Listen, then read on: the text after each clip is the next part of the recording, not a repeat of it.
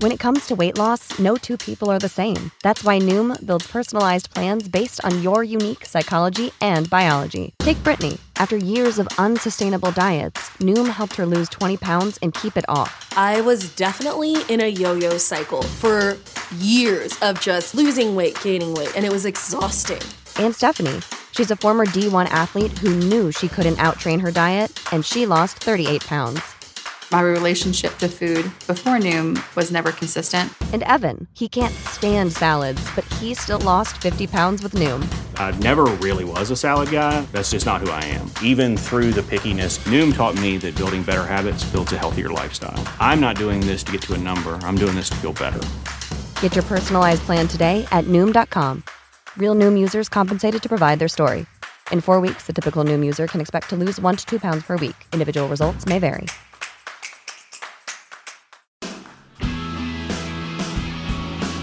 Welcome to 3 Yards Per Carry, a podcast covering the Miami Dolphins and the NFL. Now, here's your hosts, Chris, Alf, and Simon. And we're on. This is 3 Yards Per Carry. I'm your host, Chris Kaufman. I am here with Simon Clancy, but not Alf Artiaga. He is out. He is in Las Vegas, engaging in all kinds of debaucherous acts, and giving us lots of evidence of his degeneracy on WhatsApp, and hopefully betting on the Dolphins, which is probably a very poor thing that he could do right now. But we're here. Simon and I are here. We have a lot to talk about this week. First thing we wanted to get to is there was very tragic news this weekend that former Dolphins head coach Tony Sparano, who was with the Dolphins from 2008 through, I believe, 2011, or was it 13, Simon? I forget. I think it was 13, wasn't it? Yeah, it was 13.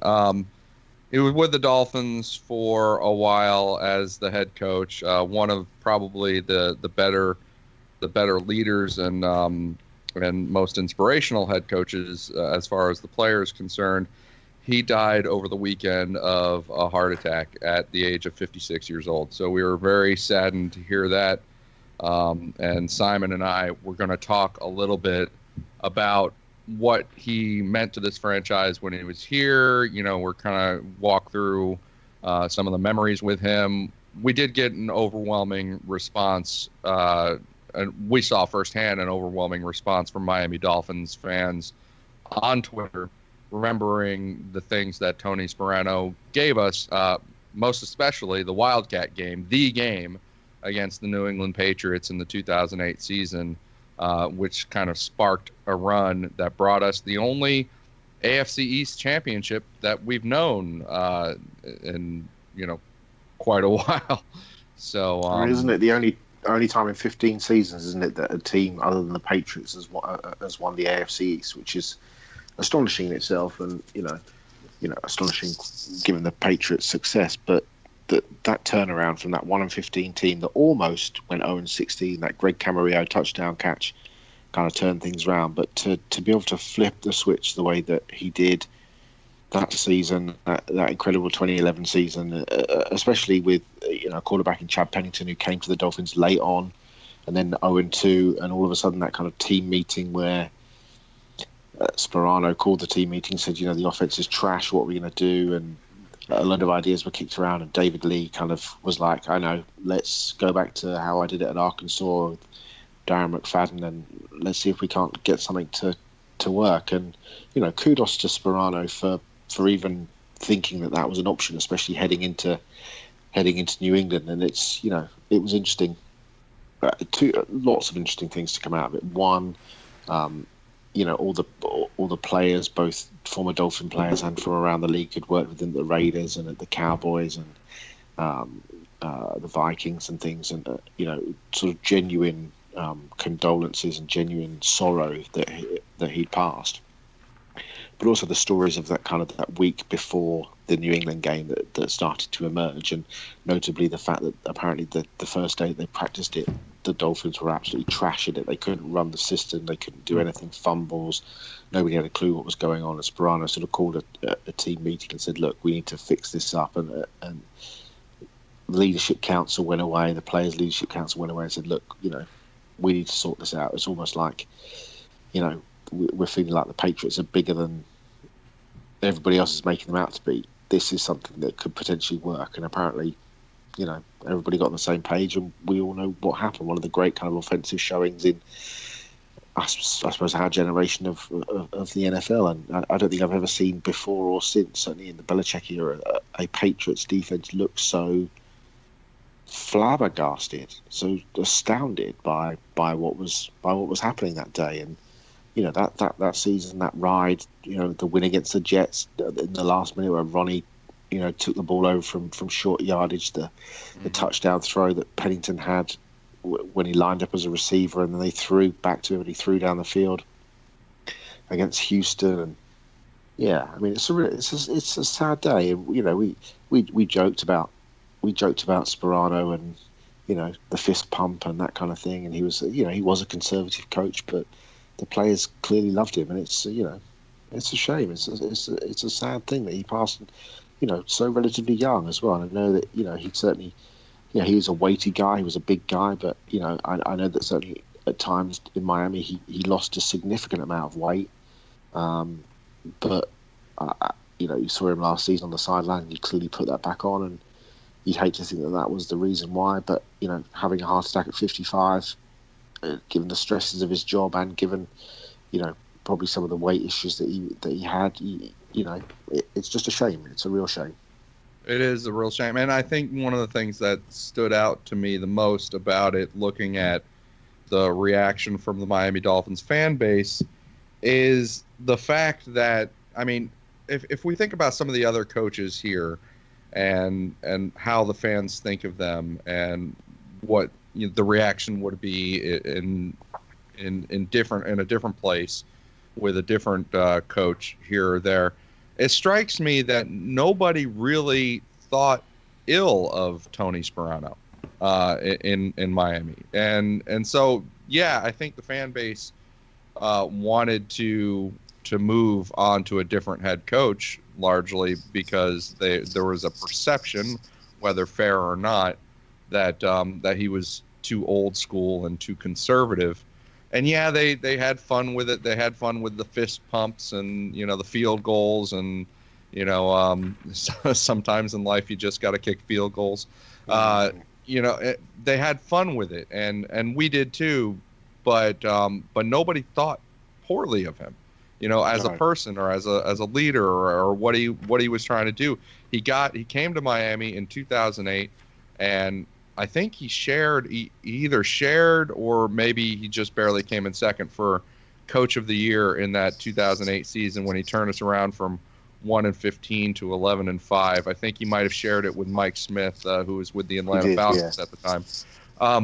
But that kind of getting that kind of award, showed what kind of coach he was, what kind of coaching chops, and it just sticks out at me how.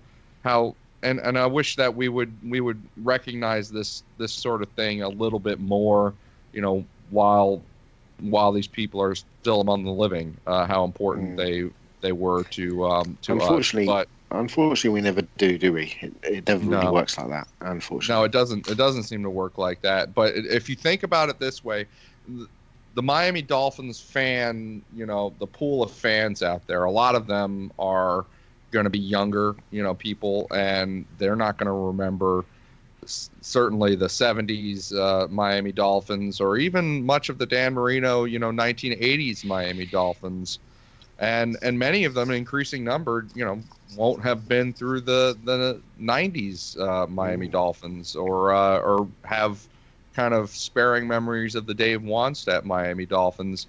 For a lot of they've saved themselves. Yes, absolutely. But for a lot of these Dolphins fans, that New England game, that Wildcat game, is one of, if not the greatest memory they have as Miami Dolphins fans. And I don't mean to say that like as sort of like, thinking poorly of it, how ridiculous it would be that would be the fondest memory that everybody has. But Tony Sparano gave Miami Dolphins fans, a very large portion of Miami Dolphins fans, one of the greatest memories that they have as Miami Dolphins fans.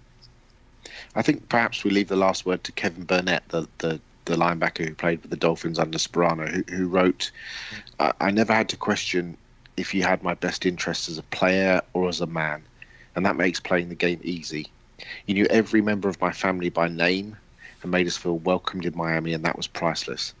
I hate that it had to come to you growing wings for me to grasp the lessons you were teaching. Thank you, Coach. I love you.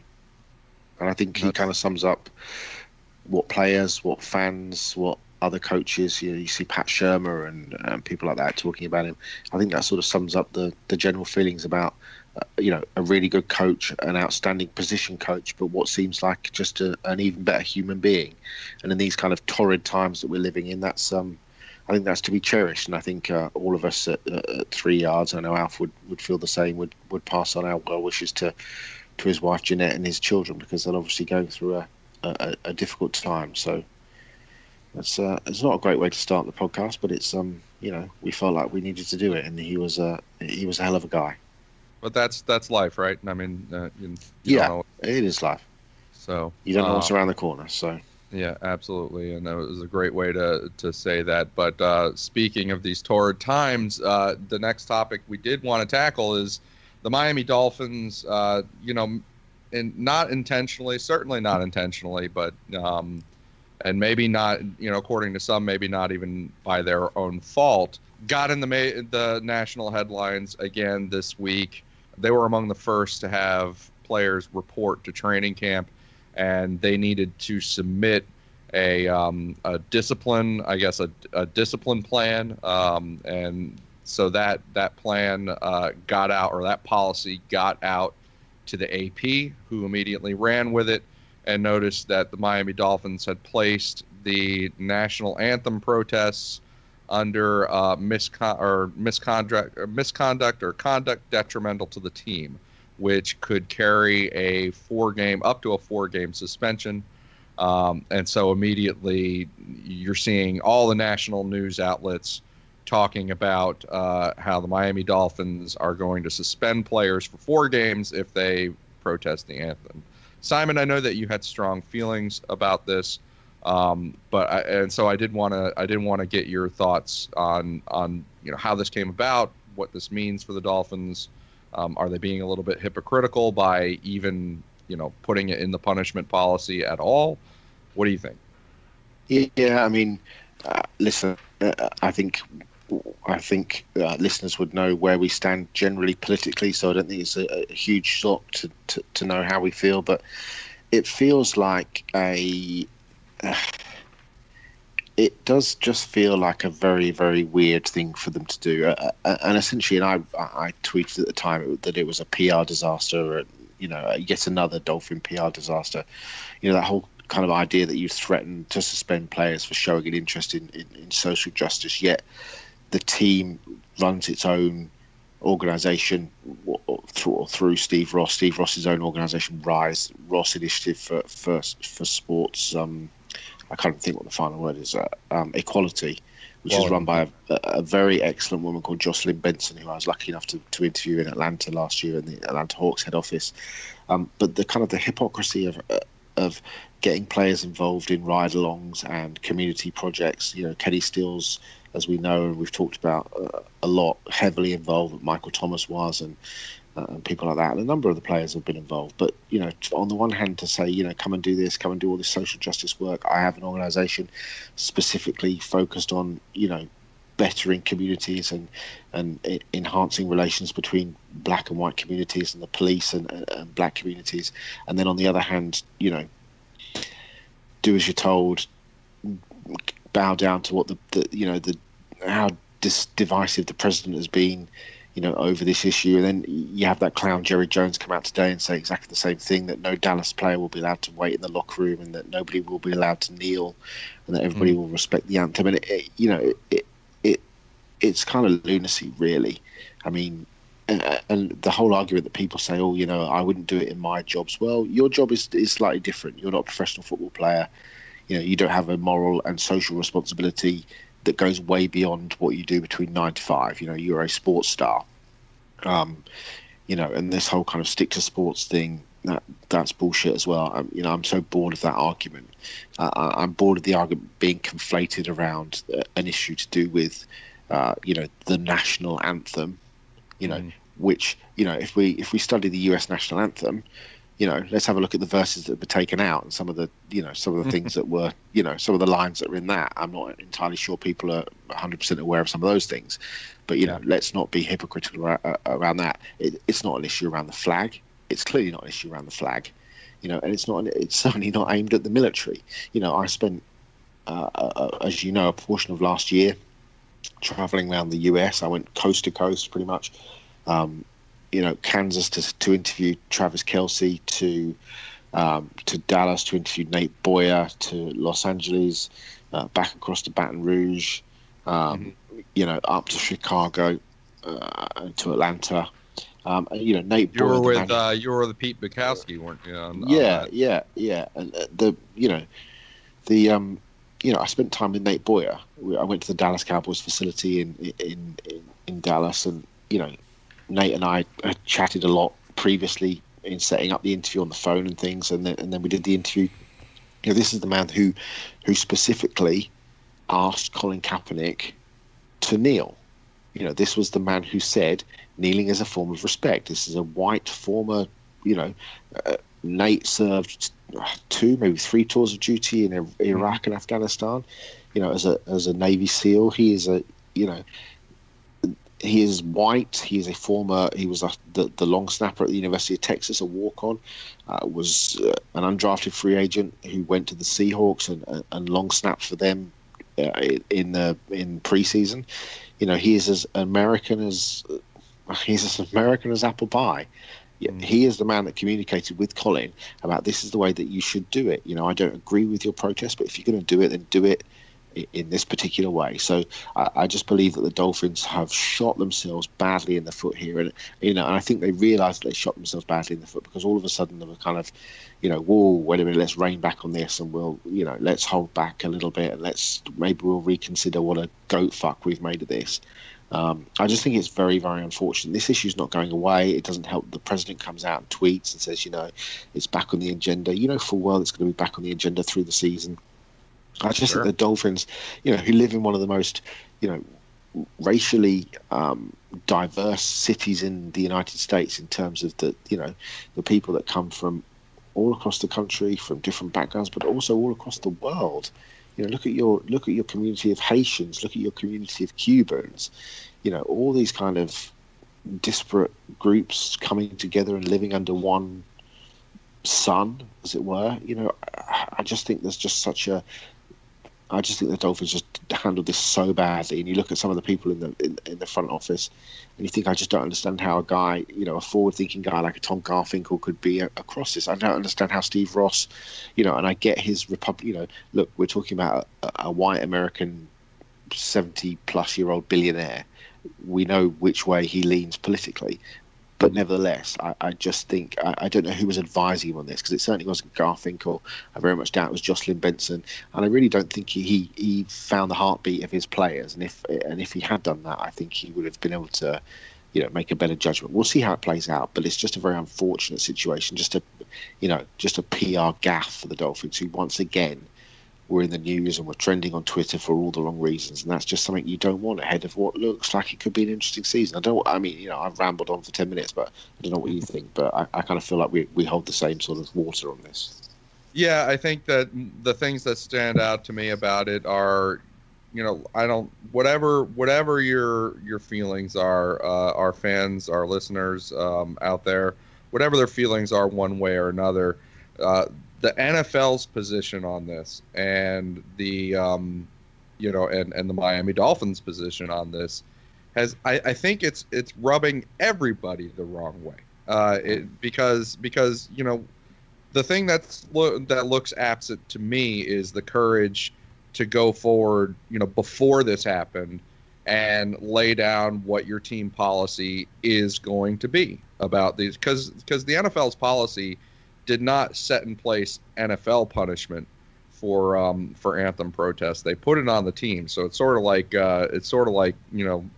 federal government turning around and saying it's up to the states to decide. And so the team had a chance to develop its policy over this, and they didn't do it, and they punted, and then they got into the national headlines because they punted.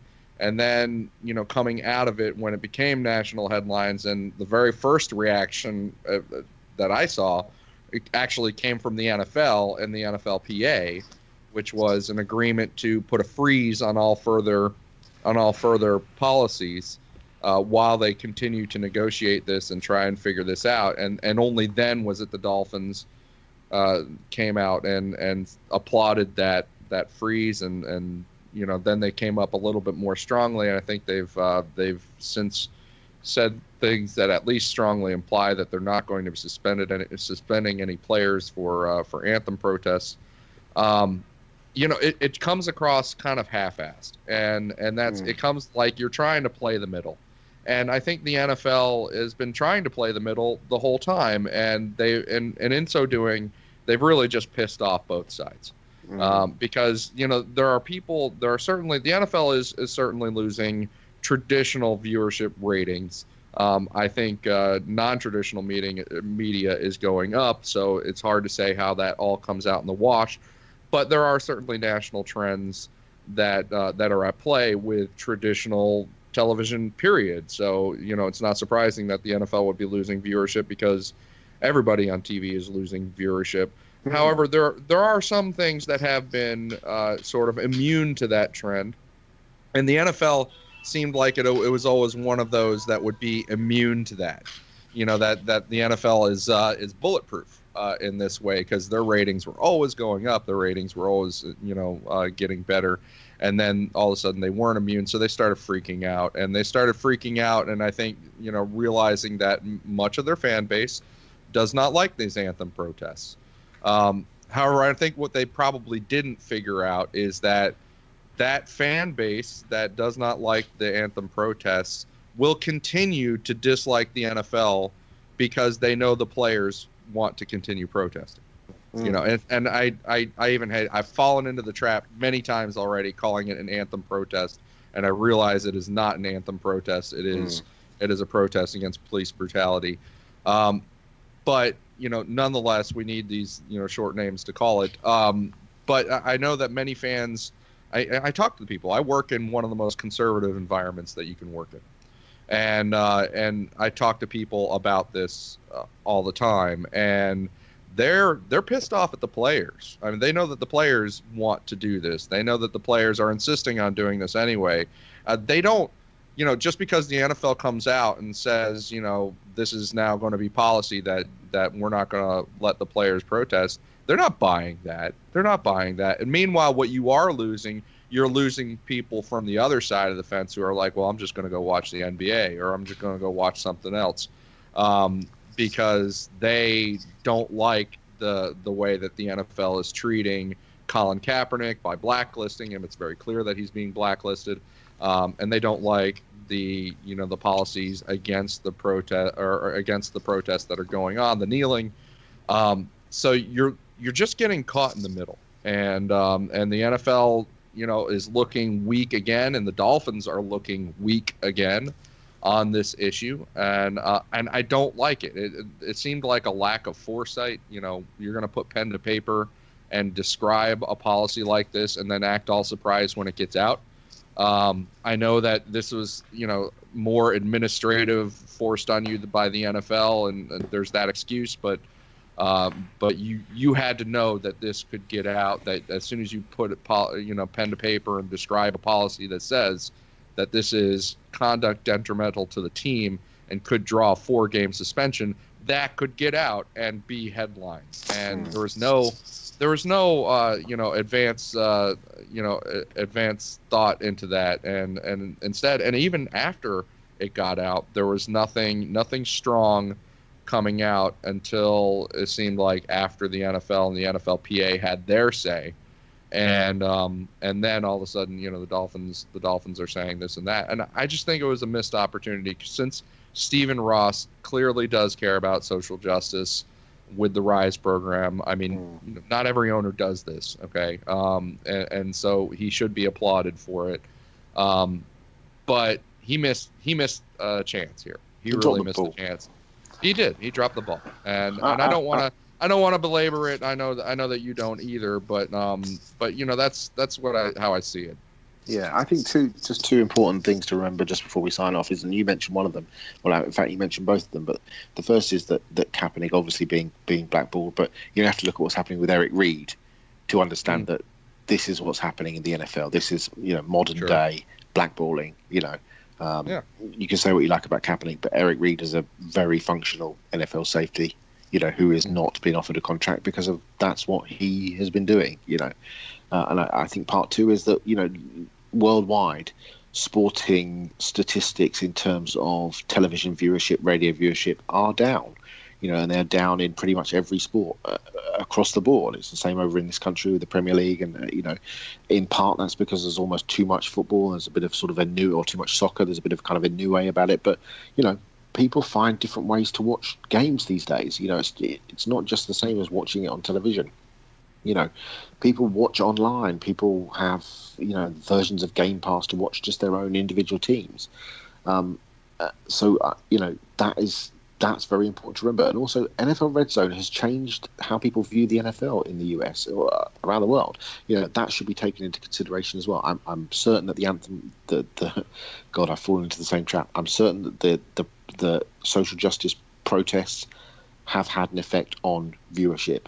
But there are a huge number of other factors, mitigating factors, fairly serious mitigating factors, that are the reasons behind this, as well as, players coming out and taking a knee for good reason, in our opinion. Anyway. I agree. There's all kinds of mitigating factors about the viewership, but I do think that there is some effect clearly from this on the viewership and I think what sometimes gets missed is that there's actually a loss of viewership happening on both sides here. From people that are just unhappy about the entire situation. And getting back to the whole courage thing, I'm sure I know that you wouldn't have liked it, and maybe I wouldn't have liked it either. But a lot of fans that do care about the anthem and wanting to see the players act a certain way during the anthem, they would applaud the courage of a Jerry Jones to go right out. At least say what you want about Jerry, but he's coming right out and he's saying it, and he's making it clear from the get about the way he feels and what his team's policy is going to be, whereas the Miami Dolphins are sort of just trying to hide. and some of the other teams in the NFL and maybe even the NFL as a whole are just trying to hide, and that's I think that's going to lead to turnoffs on both sides, and I think it's already very interesting. Yeah, absolutely. I think it's very, very interesting to see what teams like the Giants, for example, do, who are very, the Giants owner is very much a democratic thinker, very anti the president. And in terms of, he made a very bold statement last week about, when the Dolphins came out and wet the bed a little bit, came out and said they would be making no such, that sort of thing. They respect players' right to free speech. They will be making no such, guarantees in terms of potential suspension. Yeah, but listen, if Ryan Tannehill comes out and takes a knee, the Dolphins aren't suspending him for 4 games. They're not. They're not, though, are they? If Cameron Wake comes out and does it, they're not suspending him for 4 games. Kenny Stills does it. They're not going to suspend him. If Cameron Malveaux comes out and does it, then he's probably going to get canned. But let's be realistic. 17 comes out and does it, they're not going to sack him off for 4 games. So it's a hollow threat anyway. So hey ho. Well, we've probably gone on about this that subject a little too long. I know that it is an upsetting one for some of our listeners, and on either side there, and I try to respect that. Like I said, I work in an environment that's as conservative as you can get, and so I speak with a lot of people, and I respect all. Are you Amish? That's right. I'm a wagon I was going to say, you're a milk delivery driver in an Amish community. If there's any Amish listeners, I hope that you weren't offended. For those out there who may be of the Amish persuasion, we are sorry. For our friends in the Pennsylvania Dutch community, I'm sorry for my Simon's poor choice of jokes. Yeah. But we do have some real news. Football. Not football news, like it's Miami Christmas Dolphins. Eve. Good God.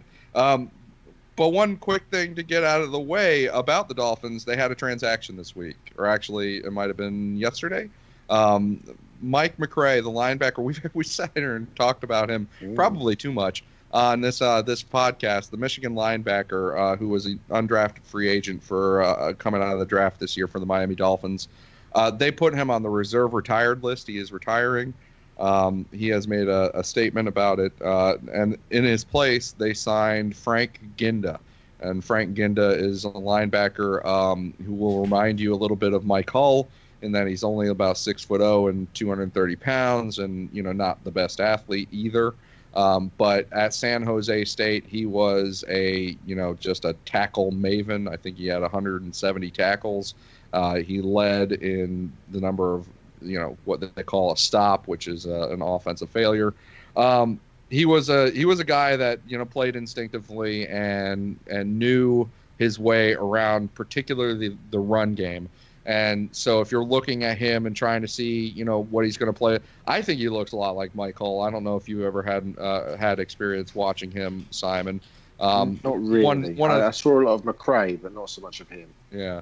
Well, one of the things that, when I watch him play, when I watch Ginda play, and this is an unfortunate thing about him, I know that he can have like 17 tackles in a game, and I can't remember a single one of them. There's that look to him sometimes. But I don't want to denigrate him, because you have to be really talented to rack up all those tackles.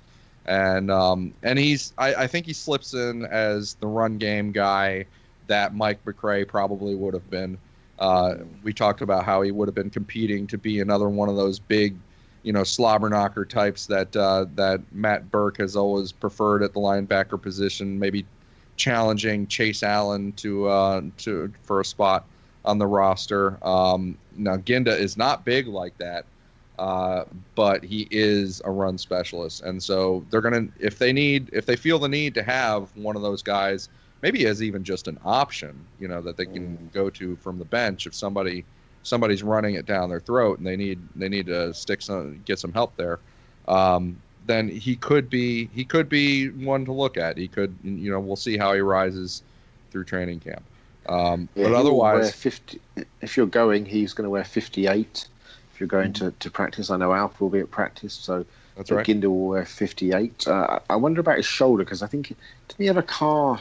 Didn't he get T-boned in a car accident in sort of March, April time, and he had sort of his shoulder wasn't in great shape, I think. And that's right.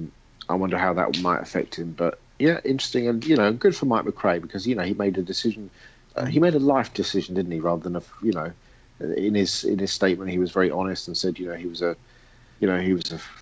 a family man, and I think he's married with children. I think I saw him in the Michigan All or Nothing as well, with his wife and his kids and stuff. And I think he talked about his love of cooking and photography, and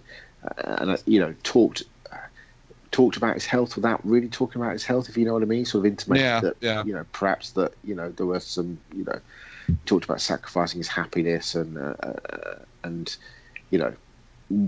what feels good to me on the inside as well as what looks good on the outside. In terms of, I think there's he's probably, given the way he played, I think he probably had some concussions there, in his past, and you can understand the guy potentially just stepping away for those reasons. But also, the fact that he had a good college career at a really good university, and maybe he's accepting of his place in the world, and that's not a bad thing. So I think we wish him all the best.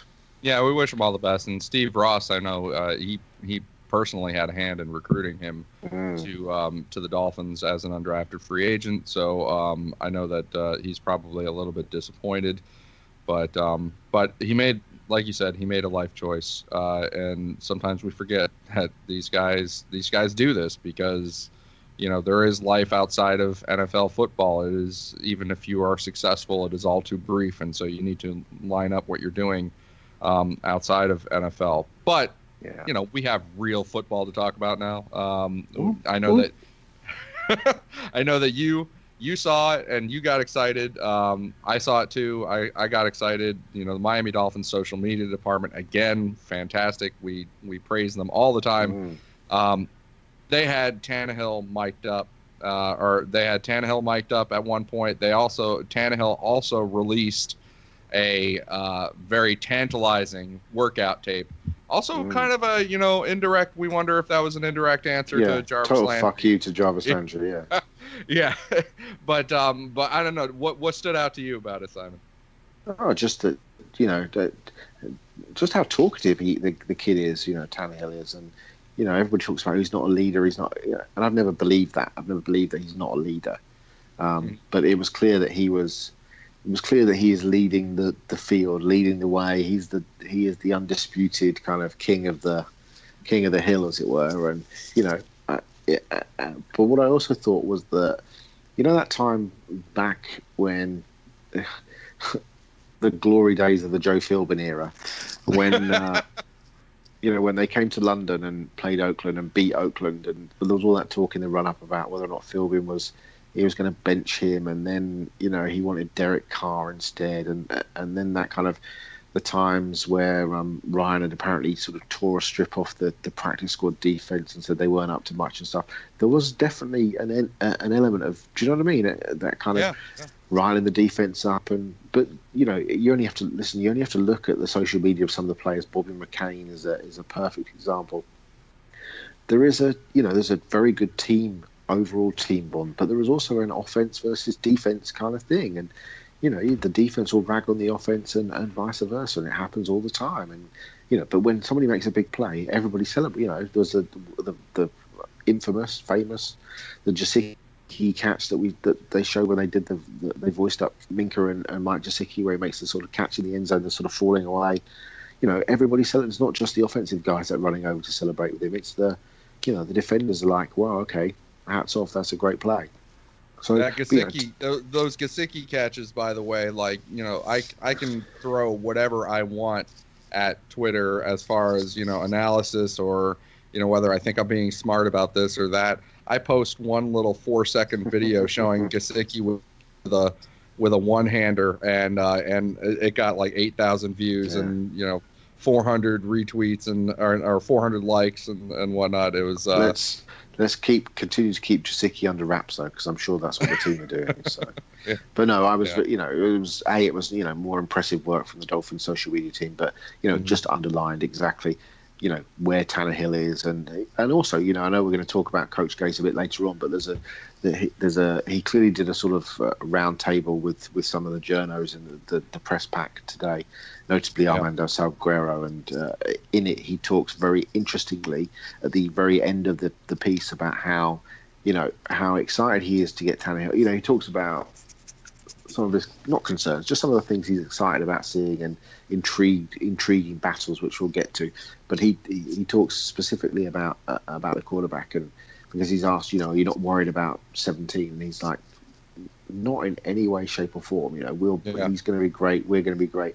But he says pointedly, you know, the last time I've seen him practice now for 2 years without playing a game, and he is going to be significant. I mean, the quote, this is not verbatim, but it's pretty much verbatim. He is going to be significantly better than the last time we saw him on a field, which was against Arizona. And, you know, that was in the midst of a hellacious playoff run where he was playing the best football of his career. So if he is better than that, you know, he's, you know, nudging his way towards a top 12, 10 quarterbacks in the NFL, if Gase is right.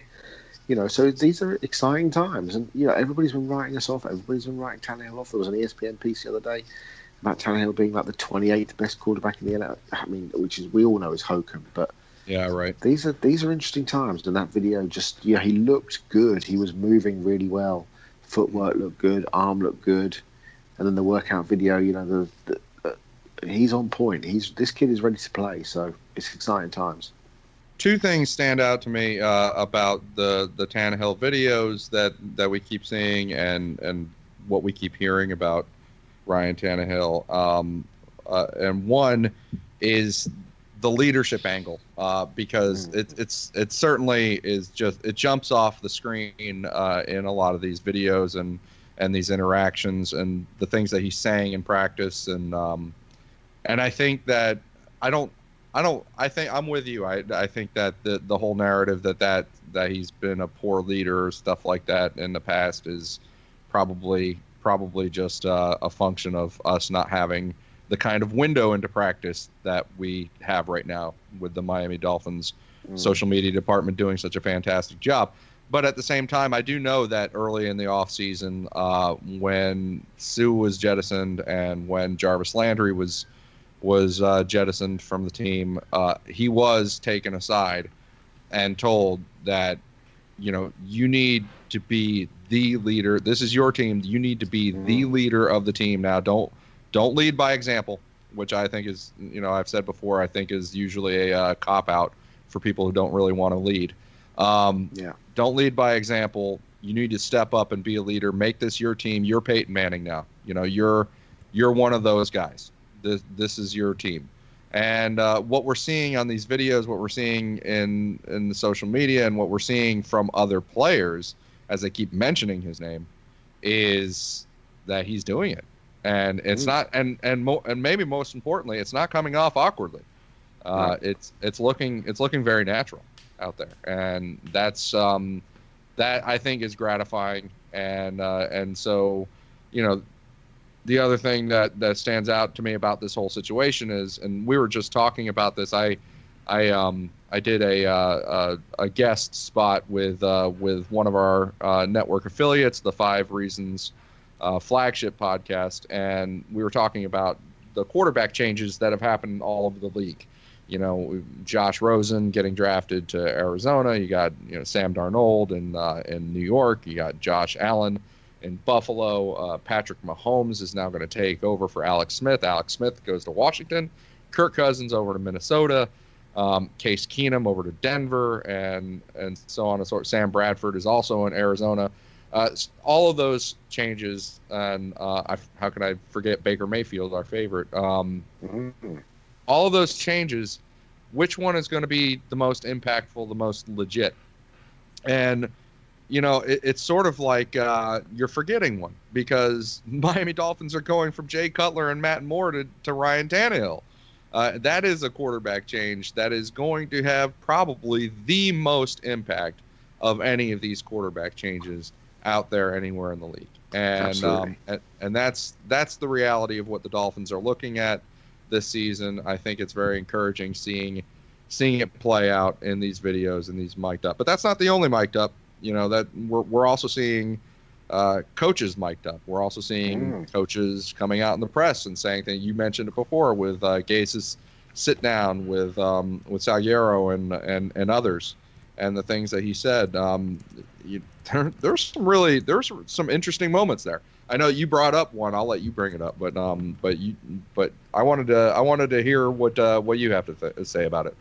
Yeah, I mean, so there's a mic'd up video of Gaze, who seems rejuvenated in terms of his. He seems such a joker and a funny guy. He's always ragging on the defense. He takes that kind of offensive, offense beating the defense very seriously. But he loves to get after it. There's a scene where. So the video is him, Joel Loggins and Matt Burke. It kind of cuts between the three. And there's a scene at the start where he's with Chris Greer and Tannenbaum and Steve Ross and Tom Garfinkel, where he says, I've got to go now because I'm going to go and talk shit to Bobby McCain, and then runs over and kind of starts doing exactly that. But there's just this very interesting moment at the end where Burke and Gaze are talking. And Burke says, "Do you see that Mink got his hands on? Mink had 2 more picks, or got his hands on 2 more balls?" Yeah, he said something like 2 more. Mink had 2 more. Yeah, Mink had 2 more.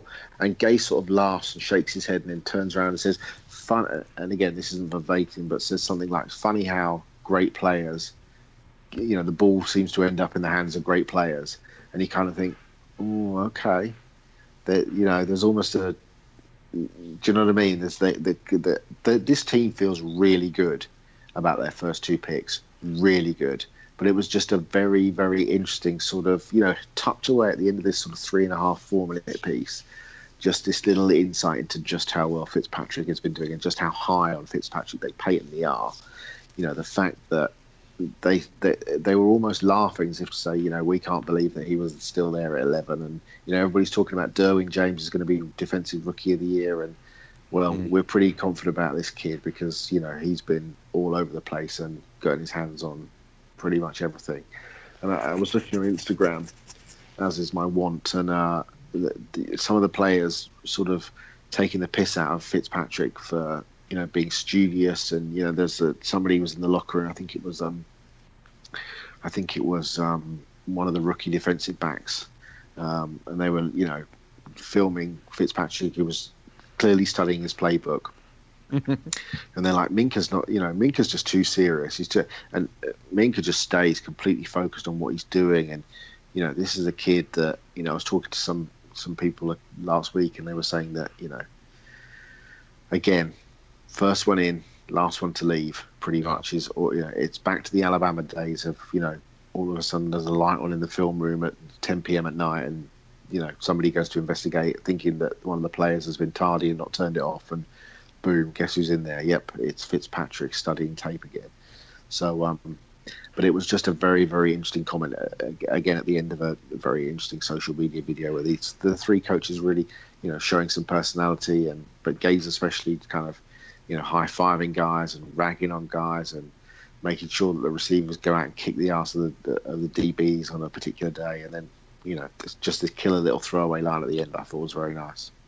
Yeah, I think that and that kind of effect, I think where you have to look for it, and you're not always going to see it if you just watch that player, but that kind of guy can have an effect on the entire defense. He can make a lot of people around him play better, because if you're that studious and you notice things, then you're not always going to be the guy that makes the play because you identified that. But somebody is. And I think that we see that, O.J. McDuffie and Seth Levitt do a fantastic podcast on the network here, The Fish Tank, and they had Channing Crowder on for a couple of episodes, and he would describe some stories about how Zach Thomas, and of course Channing is not the only one to describe this, about the sort of effect that he had on the defense, and how, Zach Thomas goes into a game and tells them, hey, listen, if they motion the tight end across the formation, then it's going to be a run this way, and just shoot your gap, just run like hell through your gap, and you'll make the play. And then Channing Crowder, first play happens and he plays it normal, and Zach's like, what happened? Why didn't you do it? And Channing didn't believe him at first, but then the next time he did, and he makes the tackle for a loss, and Zach is like, I know what's happening, because that offensive coordinator used to be an offensive coordinator like 8 years ago, and for this other team that we played, and so I know his entire run scheme. And so that kind of thing happens with players sometimes, and you forget how much that the coaches can only do so much. With these players, it's up to the players to do the studying and to recognize things on the field, because they're the ones sitting there on the field seeing these things. And when you have a guy like Minkah Fitzpatrick that is going to do that extra study and just be that conscientious about it, we'll see if it works out that way. I mean, of course, we don't want to get ahead of ourselves here, but it can really elevate an entire defense, and that's one of the reasons that I think Zach, Thomas probably deserves to be in the Hall of Fame, despite some continued detractors out there, is because he didn't just make all those tackles himself and make all those plays himself. He elevated an entire defense while he was there, and I think that's the enticement of a Minkah Fitzpatrick, is you're hoping that he can do something like that. And I think like you, the top two picks that they got in this draft between Fitzpatrick and Gesicki are probably going to pan out very well for Miami this year, and it's going to be good. But speaking of, kind of the intelligence, do you get the feeling that Adam Gase sort of is going off on this whole I like my guys / I obviously didn't like my guys prior to this year a little too much? He's saying it a lot. You're seeing it whenever you see glimpses on the field and the mic'd up. When he says it repeatedly to the press, and it's sort of like he says it in a way that he's leaving something unsaid about the previous teams. And he seems to be kind of just throwing this subtle low-key shade at the teams that he had prior to this year. Is that real? Is that or is he just going balls to the wall with this narrative? Because it's almost starting to get a little bit uncomfortable. Well, I think do you know what I think it is? I think it's also a sense of his own responsibility, and in terms of taking responsibility as well and showing leadership, something that it was more difficult for him to show last year because of the carnage that last year became. And I think at this point he is saying that, look, this is my team. You're either with me or you're against, as it were. You've got to be on board. You've got to buy in. There was a clip of the receivers a little while ago. Again, the social media guys did the receivers thing, and Danny Amendola was talking to one of the refs that come and work out with the Dolphins scrimmages and stuff. And he was going, are you enjoying it down here? And he was like, yeah, it's a really good bunch of guys, a really good team. And then in the coaches clips, Gase goes over and talks to McCain and says, I really like this team.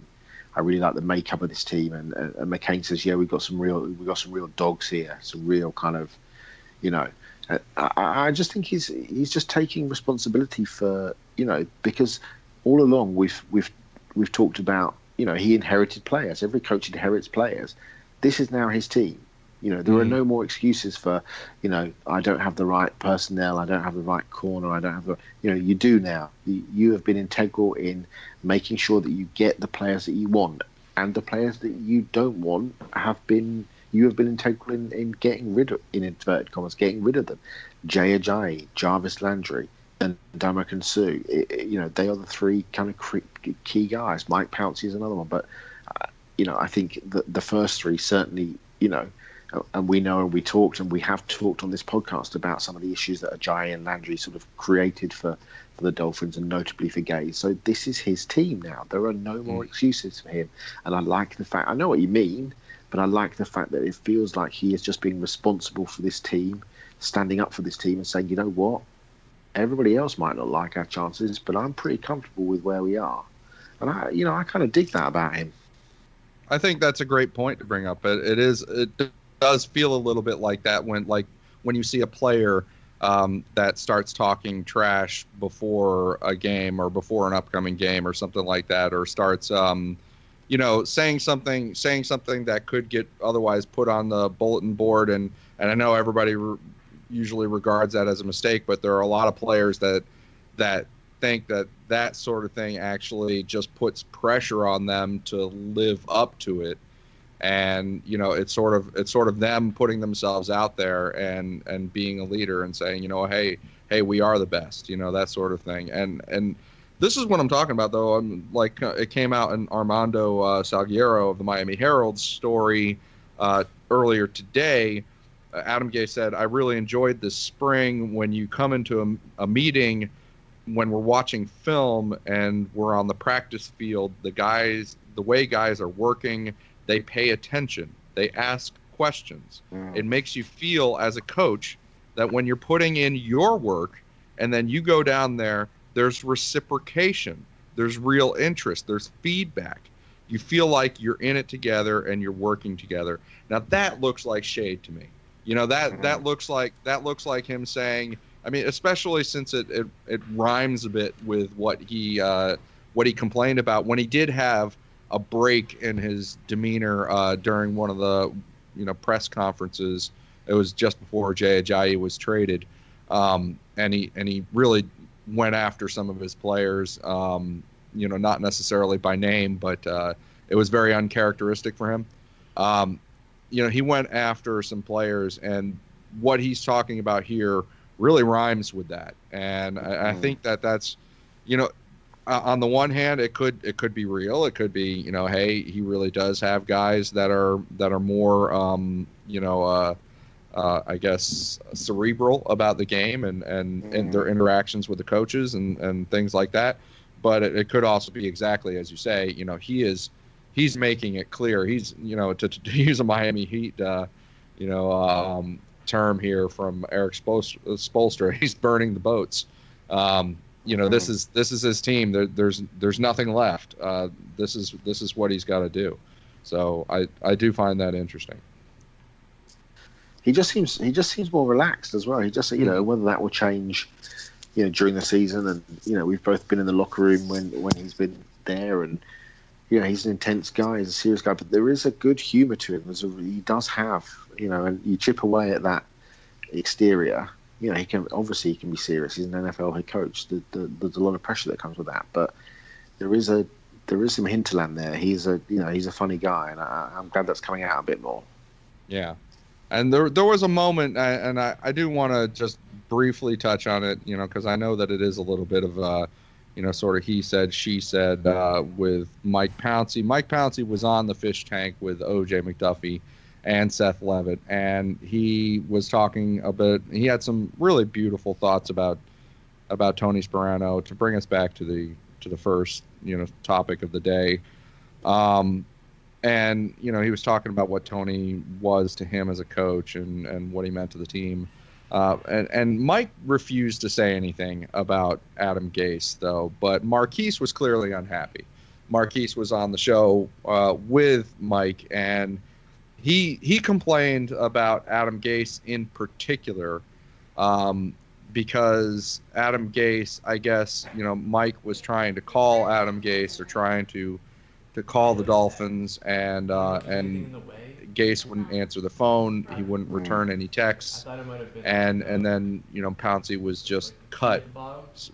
He felt rather unceremoniously, and so Marquise is still holding that, and I think that's unfortunate, because it doesn't seem very characteristic. And I know that there's some he said, she said about this, and maybe Gase would say, I did circle back with Mike and talk to him here, and maybe this was the proper time, or he would talk about this happening or whatever.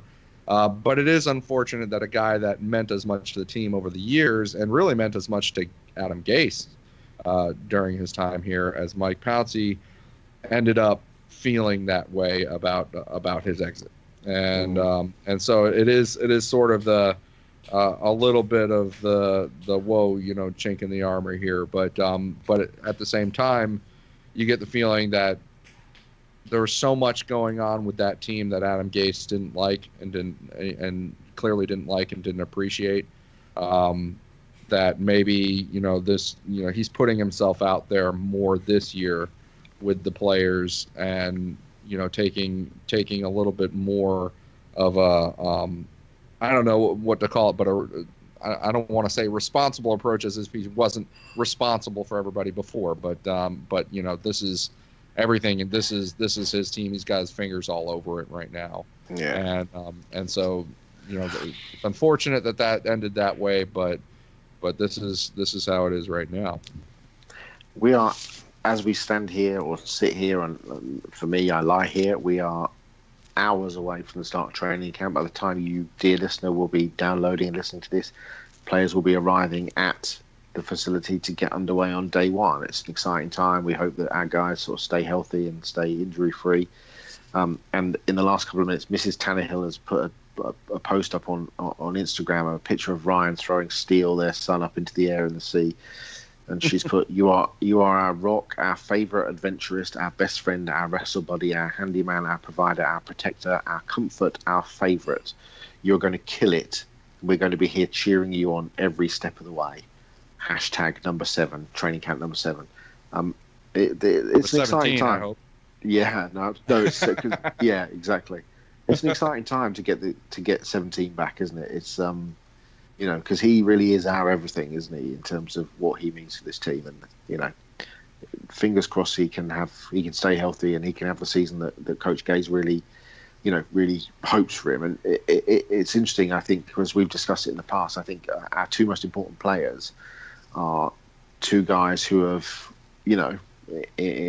realistically, two guys who haven't played for 18 months, 2 years, in Raekwon McMillan and Ryan Tannehill. We're relying on these two guys. And Raekwon also put something on Instagram earlier on, a photograph of Dolphins jersey inside shoulder pads. And let me find it as we're talking. But it's it was literally it was a poster. You sent that to me earlier, right? Yeah. It was something along the lines of let's do this again, part 2, or whatever. Let's try this again. So with the photograph, Raekwon is a beast. He is a beast, and the photograph. Yeah, I sent you the photograph of him with his. He'd been at Ohio State working out, and I sent you the photograph of him with his top off, and he is a big boy, isn't he? I mean, he's a really big boy. But I mean, we talk a lot about Minkah Fitzpatrick and what he does from a seriousness standpoint and from a study standpoint, and it's interesting because we don't mention the guy that is basically his twin in the linebackers unit, and that's Raekwon McMillan, because that is everything that we hear anyway, is that Raekwon McMillan is exactly that type too. So there's two guys like that we know of on the defense, and so it's going to be interesting. Like you said, Ryan Tannehill, Raekwon McMillan might be the two most important players on the team. Neither of them played last year. And so that's what makes the Miami Dolphins interesting this year. Before we take us out, we do want to hear from all the guys here on the 5 Reasons podcast network. We have a lot of exciting podcasts. We have new ones coming out all the time. I think we have 5,952 podcasts, and by the end of the speech, I think we'll be up to 6,003. I think we added another one, a Spanish-speaking ladies golf podcast. So I mean, that is it's a cracking pod, to be fair. Yeah, well, I mean, it's we've got to have the fans. The fans need it. So absolutely. But yeah, we want to hear from these guys. These guys are great. They have you covered no matter what you want to listen to. And we're going to hear from them right now. This is the 5 Reasons Sports Network. Sports by Miami for Miami on demand. We now have 10 podcasts in the network, posting roughly 15 times per week. All can be found on Apple Podcasts, Google Play, and several cross-platform apps. We are on Twitter, Instagram, Facebook, and YouTube. Here's some of what you missed last week on the Fish Tank when they interviewed Mike Pouncey. Every single day when I came to work, I was the best football player I could be. And I felt like I made guys better around me. And I love the organization. I mean, we didn't win as much as we should have, but I love being a Miami Dolphin. I love the fact of saying, hey, listen, I'm a Dolphin. If you want to get involved as a sponsor or a contributor, reach out to us at number 5 Reasons Sports on Twitter. And don't forget to punch 5 Reasons in your search bar and then hit subscribe. Thanks to those guys. And listen, you can download, as you said, everything from, we do jest, but there is some great content out there as part of the 5 Reasons Network, and Ethan and Chris do an outstanding job. That is it for us this week for 3 yards per carry on the eve of 2018 training camp. Exciting times. Everybody's healthy. Expectations are high. Let's see what happens. Fingers crossed that people stay healthy. Alf will be back next week from Guantanamo. I mean, from Las Vegas, where he's been on holiday. And Chris and I will join him next week. Thanks very much to Chris, who stepped in, did the deed in terms of recording stuff and being our sort of engineer. So kudos to him as well. We will see you next week. Stay tuned for what? What am I talking about? Stay tuned. Stay tuned for what? This is not a radio network. What a ludicrous thing to say.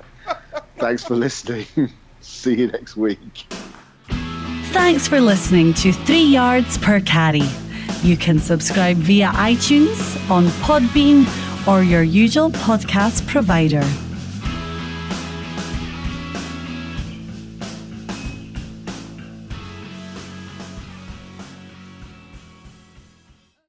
Save big on brunch for mom, all in the Kroger app. Get half gallons of delicious Kroger milk for $1.29 each. Then get flavorful Tyson natural boneless chicken breasts for $2.49 a pound, all with your card and a digital coupon. Shop these deals at your local Kroger today, or tap the screen now to download the Kroger app to save big today. Kroger, fresh for everyone. Prices and product availability subject to change. Restrictions apply. See site for details.